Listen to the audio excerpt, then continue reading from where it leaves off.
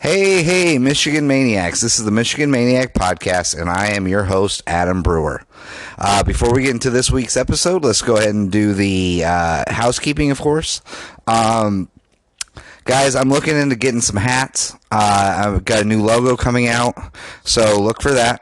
I'll probably be doing some giveaways, and you can probably also buy them. Also, guys, go to the Michigan Maniac Podcast fan page on Facebook and on Instagram and even on Twitter, and leave a review, right? On Apple Podcasts and on Michigan Maniac fan page, leave a review, then hit me up. I don't care what star it is, whatever it is, 5, 10, 1, 2, whatever it is. Just leave one so the algorithm gets activated or whatever. Go ahead, hit me up with your full name, your address, and which platform you put it on. And once I find that it's on there, I will go ahead and send you your Maniac logo sticker. So it's awesome. I might even have the new stickers out by that time with the new logo and everything, so we'll be good to go. So let's get into this. So this is kind of like, obviously everybody's doing their own thing right now of who's doing what, or like the top 5 things that Michigan can do to be a national contender. And let's face it, we don't have that many. We don't have that many categories right now, or subjects or topics categories right now, because nothing's going on. Kids are going back to school here soon, within a couple days, so that's awesome. But here are my top 5 obvious, and then players that will make an impact this season, offense and defense, and then I'm going to give you my top 5 not so obvious offense and defense players. Also, there's a few things too when it comes to the Big Ten that I want to talk about.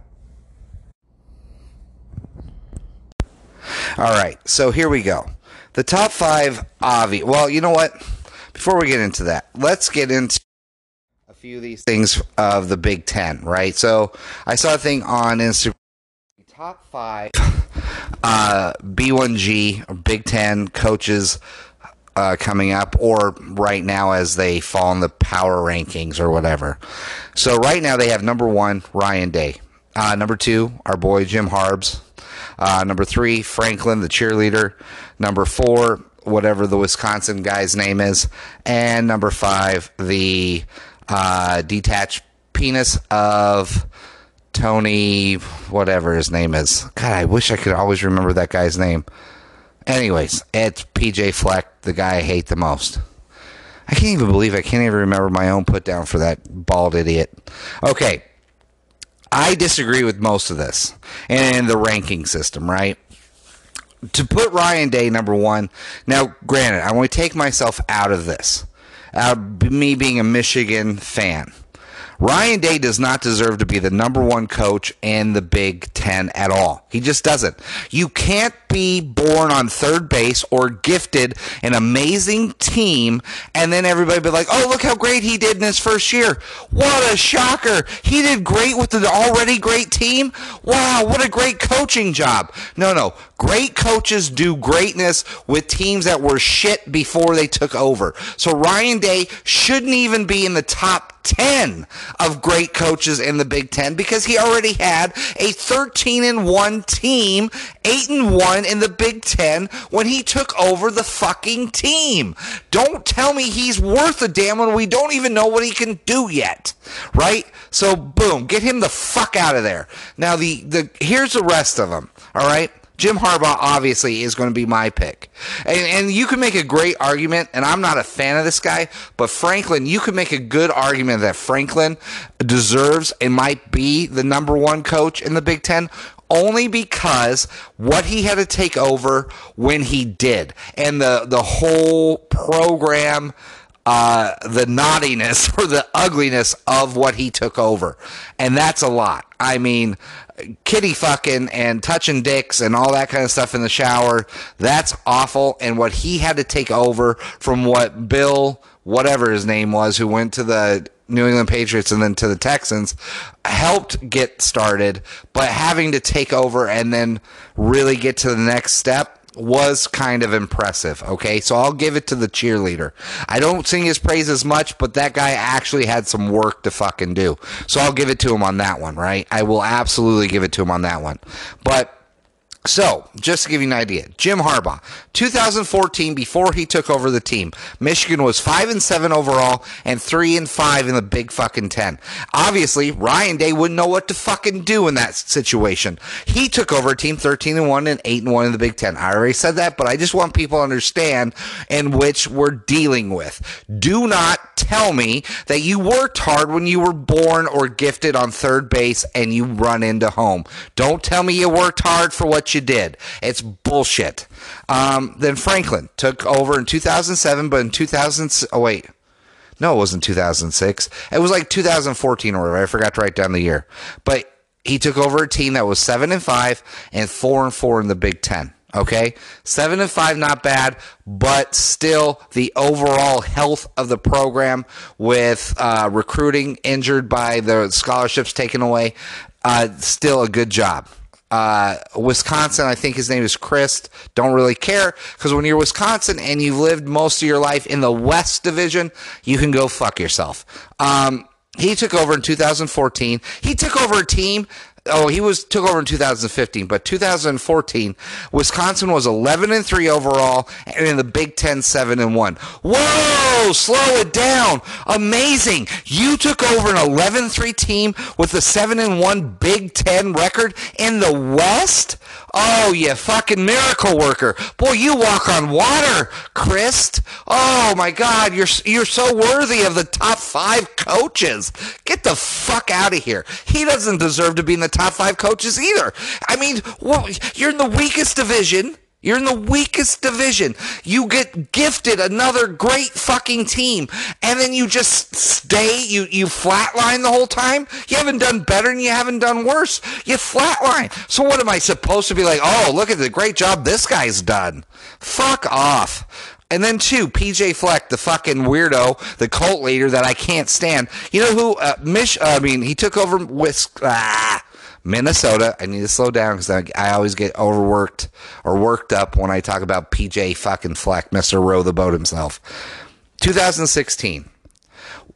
That was the year before he took over. Minnesota was 9-4 overall and 5-4 in the Big Ten. And in the West, 5-4 in the fucking West. They've always been a shit team. They got lucky. They probably had another shit schedule like they had last year, and they got that 9-4 fucking win. You know, I mean, come on, give me that. Give me a fucking break. Minnesota gets a 9-4 record, and they're fucking throwing ticker tape parades like they won the fucking Super Bowl. I just don't tell me PJ Fleck's a great coach in the Big Ten when he hasn't done dick. And when you go 11-2 and you don't play anybody all year until the end of the season, and you split that, you go 1 win against Penn State and 2 losses, 2 in your division, by the way, in the weakest division. You lose to Wisconsin and you lose to fucking Iowa, and then you beat Auburn. For some reason, everybody's in love with what Auburn can do. I'm sorry. What has Auburn done since fucking Cam Newton's been there? Auburn's always up for some type of parole or some type of recruiting violation, and I get it. They have to. They're in the SEC. They're like the 3rd best team in the SEC when it comes to Alabama and fucking LSU always getting everyone else. Oh, no, they're like the 4th, with Georgia stealing all the people too. So they gotta cheat. So I'm not impressed that you beat Auburn. Give me a break. They barely beat Alabama, and Alabama was at their worst this year. I mean, that doesn't look good for us when we got fucking smashed by Alabama. But let's face it, Shea Patterson couldn't find an open... He was a blind man on a field. I mean... Okay, I don't want to get involved with Shea Patterson because I'll spend 30 minutes just bagging on how shitty he was. Just in 2019. 2018, I was a Shea Patterson fan. I will admit to that. I was impressed with how Shea Patterson played in 2018. So now that we got this out of the way, now the next one is the next 5 Big Ten champions, right? 2000, and I saw this on Instagram, and I can't even remember which site I saw it on. But I digress, and we'll keep moving. 2021, Ohio State. This one guy thinks. 2022, Ohio State. 2023, Michigan. 2024, Ohio State. And 2025, Wisconsin. I think that's a pity fuck for Wisconsin because they shouldn't even be in it, because the last time the West ever won the Big 12, I think it was in like 2012 or 2011. So, and I don't even know if they were the West and East divisions at that point in time. So, let's never count in the West ever. They are a joke of a fucking division. Until they mix things up, I will never respect the West. Never, ever, never, ever. Because the top 3 teams in the West, as you speak right now, are Wisconsin, Iowa, and fucking Minnesota. And Minnesota only had one good season. One. Let me remind you, one good season. In the East, Ohio State, Penn State, Michigan, and until recently, Michigan State was pretty good. They're dog shit now, but since 2011, Michigan State was a perennial threat to go to the Big Ten title game, since I think they had been there twice. Penn State had been there once, and then the rest of them had been Ohio State. Anyways, I don't think that's right. I think maybe 2021, you can see Ohio State. I'd give it to them maybe, depending on what we do this season. Because if we beat them this season, I think the momentum switches. Because then they have to play us in Ann Arbor in the A2 going into 2021. I don't see us getting any weaker. And if we find some type of leadership and some role going and we beat them this year, 2021 could easily be Michigan Big Ten title game. Also, 2022, that is 2022 is the year that I've gone on record and saying that J.J. McCarthy is going to get us a national title. Or at least, at the minimum, a Big Ten title. J.J. McCarthy, if we get Donovan Edwards, we get Rocco Spindler, we already have Andre Selden, we've got real leadership there. Real fucking leadership. Daxton Hill, I think, will still be there in 2021. And no, 2022. That's our year. Ohio, fuck off. We're going to beat them. 2022 is our year. They got that one wrong. 2023, also our year. So you got that one right. I think J.J. McCarthy, like I predicted earlier, is going to lead our team to back-to-back either Big Ten titles or even national titles. We're going to be in the playoffs those 2 years. Ohio State 2024, maybe. I don't know. By that time, I will assume J.J. McCarthy is going into the NFL, so I don't know who we have at the quarterback position going forward. So, okay, fine. If you want to go with Ohio State in 2024, fine. But fuck off Wisconsin 2025. What did Michigan, Ohio State, Penn State just quit? Is that what happened? Because that's the only way. That is the only way Wisconsin's ever winning a fucking Big Ten title in 2025 is if Ohio State, Michigan, Penn State all give up. Just that's it. That's the only way that happens. Because Wisconsin isn't recruiting at a level that even gets close to either one of those 3 teams that I mentioned. They play in the West, so it's a gift that they get to the Big Ten title, but they can't win it. They're going to play a better team constantly in the Big Ten title game because they play a bunch of chumps every year. And let's just say, here, I'll even throw in, let's say the cult leader, PJ Fleck, gets Minnesota to be consistent over the next couple of years. If he doesn't jump ship and go to like a bigger program. If you don't think now, I've gone on record saying that Urban Meyer's going to come back and go to Notre Dame, but that USC job is wide open. And I'm talking Franklin or PJ Fleck would be number 1 on USC's list. Somebody as fucking wacky and cult leaderly like fucking PJ Fleck going into LA? Are you nuts? That's a perfect fit. You don't think he's going to leave cold ass with Minnesota? Minnesota, with all the trouble they've had, you can either go and try and recruit kids to go to Minnesota that's had all that trouble recently, or go to LA. Come on, man. I already know where he's going. If that job is offered, we all know where PJ Fleck, the cult leader, is going. Right? So, whatever. But Wisconsin in 2025, that's a fucking joke. So we'll say either Penn State, Ohio State, or Michigan are going to win in 2025. Plain and simple, this guy, I don't even know if he knows what Big Ten football is all about, because he obviously doesn't look at recruiting. He doesn't look at trends. Wisconsin is just a lazy attempt at trying to break up a trend. That's all he's doing at that point, because they're in the West. So, of course, they have the easiest road to the Big Ten title game. Get out of here. I don't even want to hear it. So now let's get into the obvious top 5 players, both on offense and defense, that will make a difference for Michigan to be contenders, right? I'm going to go over this very easy, because if you listen to numerous Michigan podcasts, this is going to be very obvious for you guys. It's going to be very, very obvious, because it's true. Most of these players have huge contributions if we're going to do something this season coming up, right? Okay. Now, obviously, I'm not going to mention the quarterback, because we have no idea who the quarterback's going to be, right? But that's the number one guy. Whoever that is, he needs to have a great season. But I don't know who it's going to be, so I'm not going to future predict. But number one, obviously, in the offense, Nico Collins. I think he needs to have a Braylon Edwards type of season, right? He has to. A senior wide receiver with a first-time starter.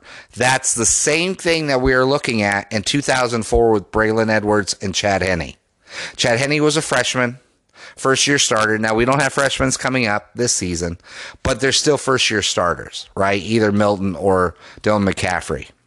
And then you've got Nico Collins, senior leadership, Braylon Edwards, senior leadership, with a young quarterback. I think we can see some...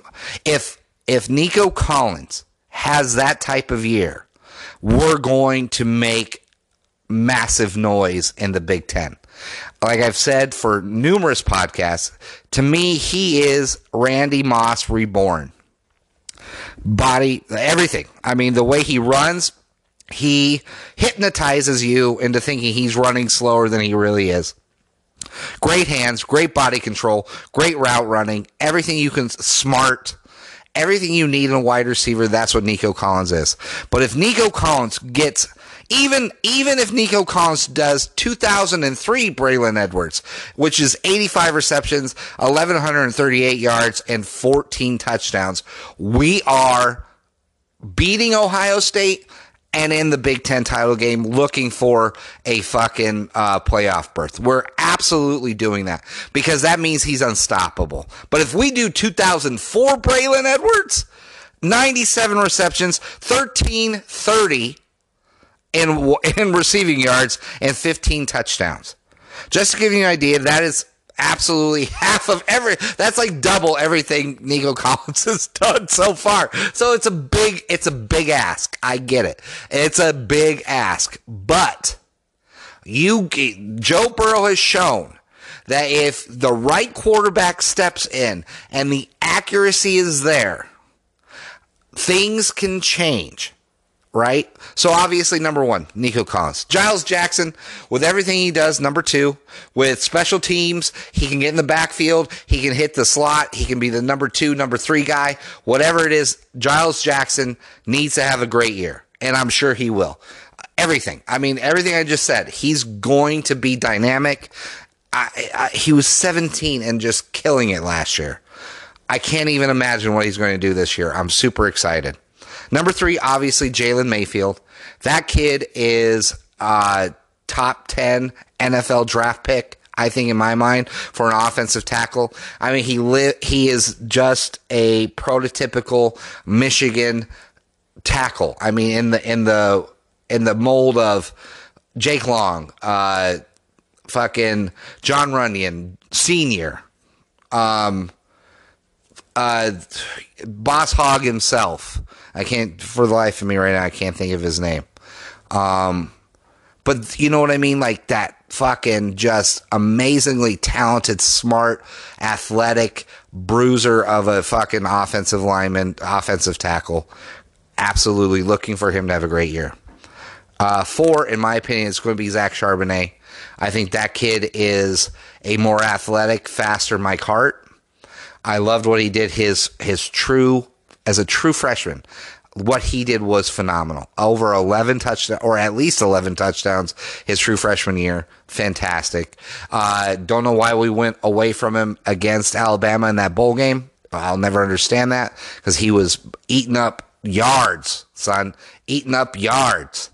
And then I'll be honest, I couldn't really come up with a true number 5. You could go Ronnie Bell, you could go Hassan Haskins, you can do a lot of different ones, but I went with fucking Hassan Haskins because you get a great running game, a great 1-2 punch with Charbonnet Haskins. That's going to open up the pass game a lot, and I really do believe that the running game is important this season.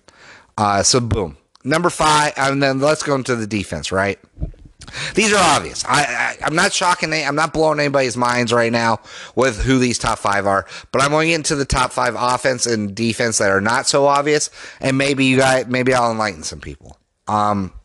Defense, 1, Aiden Hutchinson. Come on, Hutch. Baby Hutch is going to do something this year. I think he's primed for it. Absolutely. If he can stop trying to pull off people's shoes and just focus on beating the guy in front of him, that kid's going to be a leader. He's got all the tools. I really do. I believe it. Number 2, obviously, Ambry Thomas. Been a big fan of that kid since I saw him play early. I mean, I knew he was going to be good even before he took that kickoff return back for a touchdown against Notre Dame in 2018, I want to say. Big fan. I think he can be the shutdown guy we have always wanted and that we've had throughout, like Jeremy Clark or Jordan Lewis. I think he's a more athletic, taller, better version of those two. Number 3, Kwity Paye, obviously. I just expect him to do well. He seems to love the game so much, just a student of it. It's an obvious pick, right? Salt and pepper, both of them killing it. Because for the last, in Harbaugh's tenure so far, our defensive ends have been stellar. Just wonderful. Wonderful players. Number 4, quite obvious, Dax Hill. I think his second year in, he's going to get rid of the shyness, the stage fright. And he looks like a bright individual.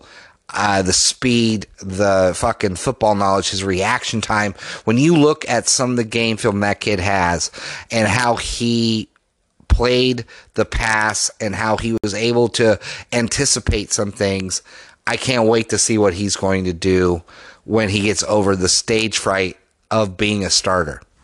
And then obviously number 5, Cam McGrone.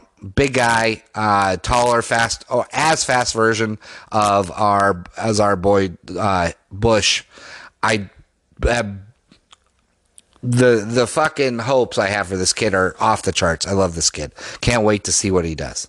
Now, before I get into the obvious, or not the not so obvious top 5 for both offense and defense, let me go over another top 5 that things I think that need to go on that really are going to help us out, right? Number 1, quarterback health. Now, I don't know who the quarterback's going to be, like I said earlier, but whoever that is, the health of that quarterback has to be there, because it's weird, because over the years, either our quarterback was healthy and our defense let us down, or our quarterback was hurt and our defense kept us in it, right? 2005, quarterback was healthy. Our defense just wasn't up to the task. We were slower than Ohio State, and we just couldn't hang with them. I never thought we could have won that game. I'm always hopeful that we could win that game. Every time we play Ohio State, I always believe we're going to win. But that one, out of all the seasons, was one that we had an uphill battle. Ruddock was healthy. Defense wasn't there. We just couldn't keep up. Not that we weren't good, it's just that we were too slow. 2016, right? Spate, hurt. Iowa game, broke his collarbone, whatever it was. I don't know if he broke it, but he definitely did something to his collarbone. Right before, obviously, the fucking Ohio State game. And that hurt us. Defense, fantastic job, 2016. I still, like I always say, we won that game. 2017. Just 100% quarterback health hurt us. 2017 defense showed up. right? The defense showed up all but one game, and that was the Penn State game. Right. I mean, we had 4 losses that year, but still, it was more of the quarterback letting us down. I mean, Spake got hurt. Then we had O'Korn. We had O'Korn against Michigan State. In a driving rain, he threw, 5 interceptions? I mean, that's not our defense's fault. Our defense was good. Our quarterback was awful. So Spake gets hurt. Brandon O'Korn sucks. Brandon Peter gets in, fucking gets knocked out against Wisconsin right before fucking Ohio State. Still not our defense's fault. You're telling me if we have a healthy Brandon Peters and against the Ohio State game, we don't fucking win that game? He makes those passes that O'Korn fucking overthrew like our wide receivers were 18 feet tall. All right? 2018, healthy quarterback, defense didn't show up. Plain and simple. Brandon Watson, do I need to say more? You couldn't even touch Haskins. You couldn't touch him. You couldn't touch him. Rashad Gary or fucking Winovich, you couldn't touch him in 2018. No. You know what I mean? Fuck off. So, healthy quarterback, shit defense. 2019, fucked up quarterback. I mean, I guess you could say he was healthy when we played Ohio State. For most of the season, the excuse they're giving Shea Patterson was that he was hurt. Not that he was lazy in the offseason or going forward, but he was hurt. So whatever, we'll go with it. Hurt quarterback, good defense. Then we get to the Ohio State game. He was healthy. Shit defense. It's amazing how those two things alternate. Now, if we could finally get a defense and a quarterback that are, one, a quarterback health is good and healthy, ready to go, and our defense actually plays up to how they should play, I think we'll fucking beat Ohio State. But that's one of the number one things right there. Number one, quarterback health mixed in with defensive preparation or just grabbing their nutsack and showing up like men. Number 2, leadership and accountability. That's huge. And I think we've got that in spades this year. I like how Ambry Thomas came out last year, started pushing that idea forward. I like Andre Seldon. I think he's going to be a great leader coming forward. I think we have a lot of kids who start to understand that it's not the coach's fault why we lose these games. Granted, some of them, it is. Fine. But 2019, we didn't lose that game against Ohio State because of the coaching calls or anything like that. We lost it because we acted like a bunch of little scared kids going up against the big bad bully. And we didn't make the plays when the plays were there. Jumping off sides on a 4th down. Pulling off somebody's fucking shoe when you're the 2 leaders of that defense. Dropping balls on a 3rd down when it hits you in the fucking hands. Dropping touchdowns when it's in your fucking hands. Things like that.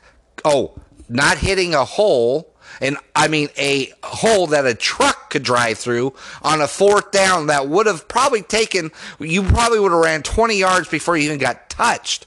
Those kind of things. Those plays aren't because of the coaches. Those aren't the coach's faults why we do this. And I know I'm beating a dead horse because we've gone over this numerous times. So I'll move on. Offensive line, defensive line have to be the best units on our team coming up. Next, obviously the quarterback is the number one thing. But if you take the quarterback out of the equation, boom, offense, defensive line, that's it. Red zone. It's beating a dead horse, and you guys heard it through numerous podcasts, but we've got to fucking score touchdowns instead of field goals or not scoring at all in the red zone, plain and simple. And number 5, obviously win road games. We got to win road games, and I beat Ohio, and that's a road game this year. But to be quite honest, if you do number 2, which is leadership and accountability, and that improves, I can guarantee you that we will win more road games and we will beat Ohio State. Because let's face it, guys, let's look at the season. Right now, there's only 3 road games that scare me. There's actually only 3 There's only 3 games all season that are nerve-wracking. And if everything falls into line how it does in the previous seasons, right? So I'm going to assume that we hold court against Wisconsin because wherever we play, if we play in Wisconsin, we lose. We play in the Big House, we win. Penn State, we have 3-2 against them.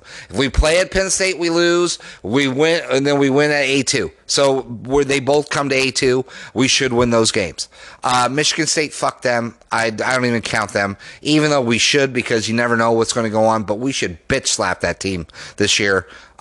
So it's Washington because we go West Coast and it's a road game. We suck dick on both of those accounts. And then 2.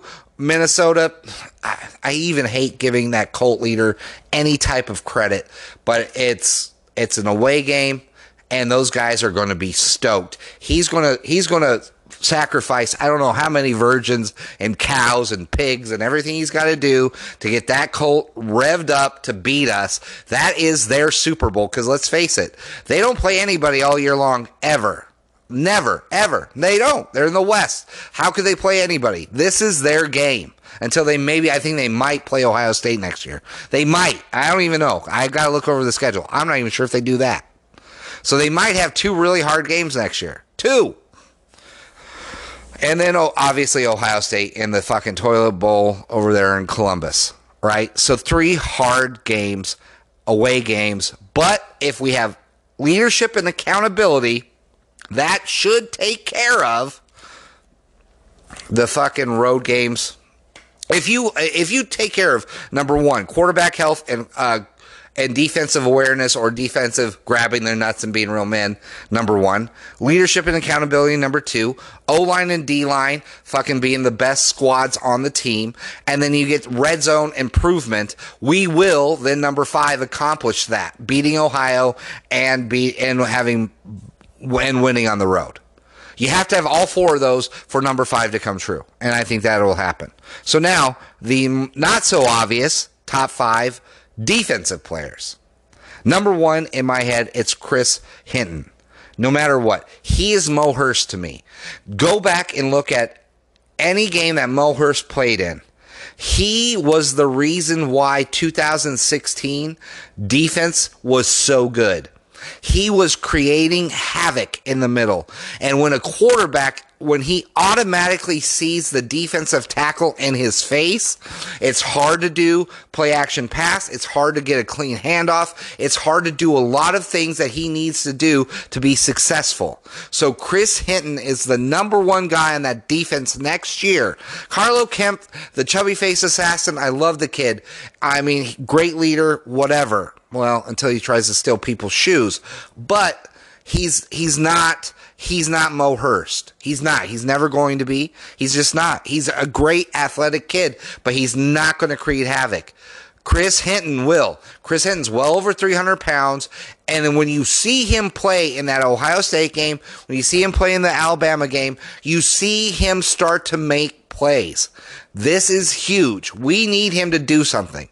Also, staying with that, Luigi Villain. It's about time Luigi Villain, now that he's had his surgeries and he's got through getting football ready. Now listen, playing at a high level in a great conference, it takes time. You just can't get both knees redone and then expect to just, boom, be a game changer. I saw some real light coming out of him last year. There were some limited plays, but when he was in there, you could tell he was in there. I like that. Luigi Villain does that. It helps with the number 3 thing that I said where the D-line and O-line have to be the number 1 squads on our team. Luigi Villain helps with that. Donovan Jeter needs to wake the fuck up and start living up to everything that they say he's going to be. Boom. Not so obvious, but obvious, right? Those 3 players right there need to live up to their billing to make us a great defensive squad. If those 3 players live up to their billing, we're going to dominate on that defensive line. You give me 2 Mo Hursts on that defensive tackle, and then you put Salt and Pepper on the edge, give me a break. We're killing people. We are fucking killing people next year. We're killing them. It's not even going to be, it's not even fair. You give me two Mo Hurst, it's done. If Chris Hinton, I'm hoping, and this is what I thought when I saw Chris Hinton play last year. I thought that kid reminds me of Mo Hurst and Aubrey Solomon. Now, granted, Solomon left for whatever reasons. I think that was family reasons. But that kid could shed tackles like nobody's. He could shed blocks like nobody's fucking business. And then you give the penetrating ability of a Mo Hurst. That's Chris Hinton, in my opinion. I really believe he is the mixture of Solomon and Hurst. I'm very excited about this. Then give me Josh Ross. Because Cam McGrone is going to need help, right? And then we've got whoever, Michael Dana, or not Michael Dana, what am I talking about? Whoever's going to be the Viper, new kid, right? Whoever's going to take the place of Josh Uche, new player.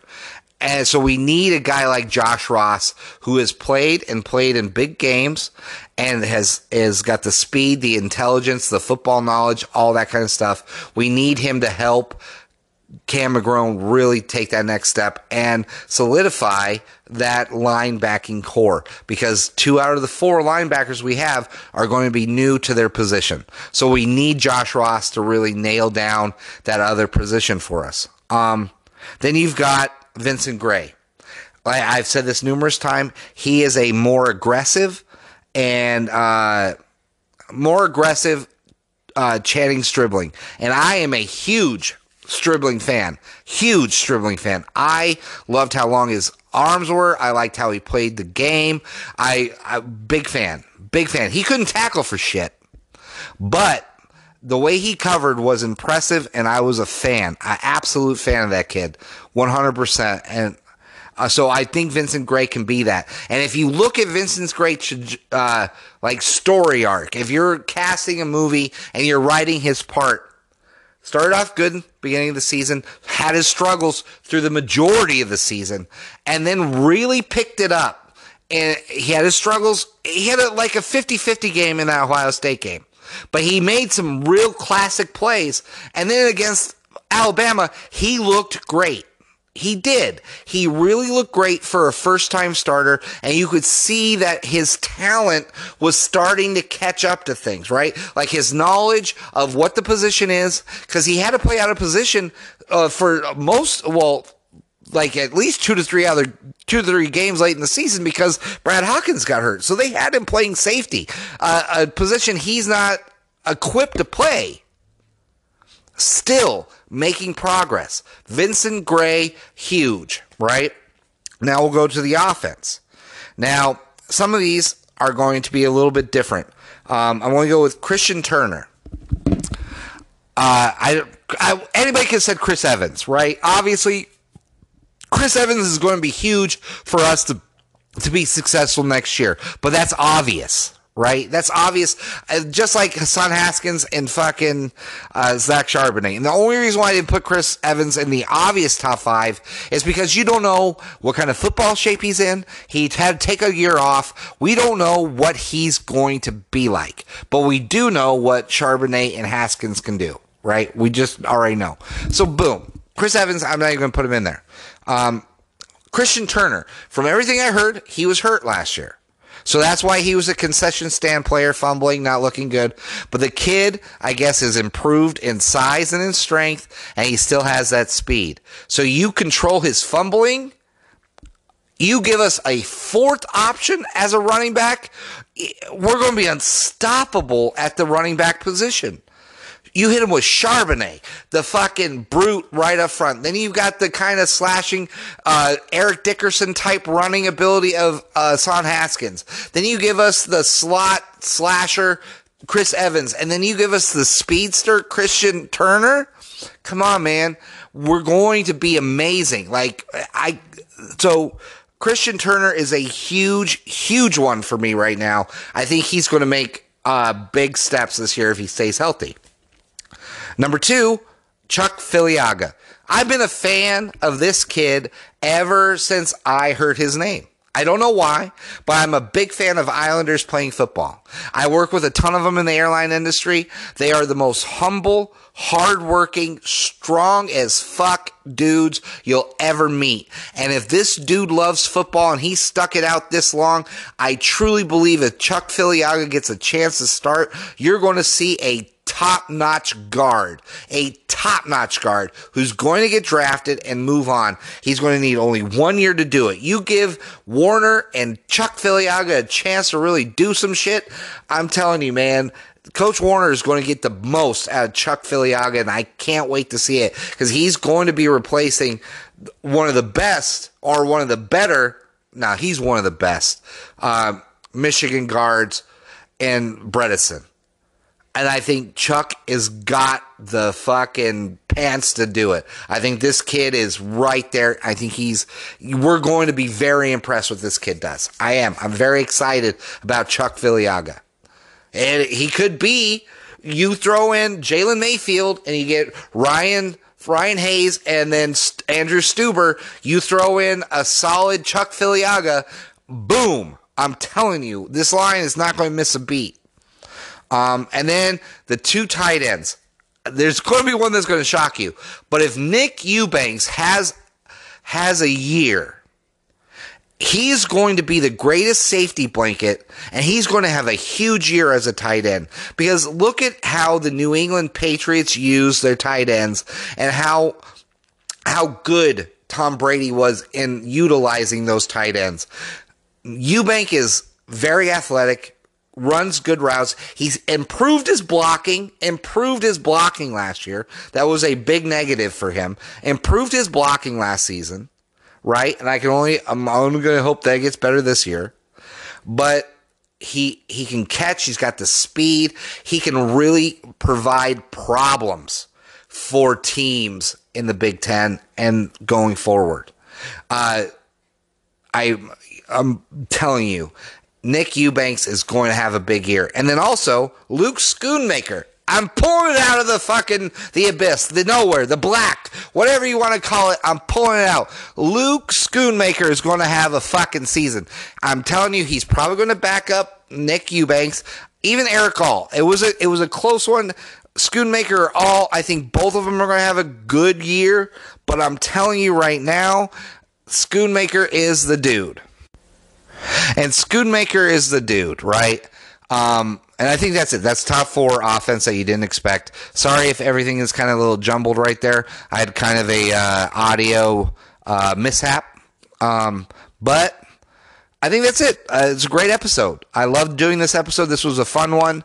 Obviously, hit me up on the Instagram or the Facebook. Let me know what you think. Rate this episode, do whatever, have a good time. I really appreciate you all. I'm happy to be back. All the personal stuff seems to be settling down. And also go to Instagram and check out these guys. Michigan Stats Instagram page, very informative. Like the kid or man, don't know what he is. Grown man, young kid, whatever. But I do like his page. Also, Wired Wolverines or Wired on Wolverines. Go to that one as well. Another good one to go to. Go to his blog. I think it's in his bio on Instagram. Great kids. Not Wolverine Wire, which we all know is the other guy, but Wired on Wolverines. His articles are quick to the point, give you as much information as possible, but don't bore you. So I like both of them. Really support those guys. Really, you know what? Actually, support every Michigan Instagram or podcast or whatever you can, because right now, this is a love affair. This was one of the hardest off seasons ever for most of us. But for me, totally. Everything in the world that could have happened has happened to me. I mean, I got hurt. I had COVID-19. I got had a break up with a girlfriend. Everything you could think of. My son moved to the Navy, and I miss him dearly. Everything you can imagine could happen to one person happened to me this year. But you know, the one thing that kept me going was this fucking podcast. I love you guys. This is the greatest thing I could have ever done. I'm super happy. I can't wait till the season starts, and I really do think we're in for one hell of an exciting season. Like I always say, guys, it is fucking fantastic to be a Michigan Wolverine. And always and forever, guys, go blue.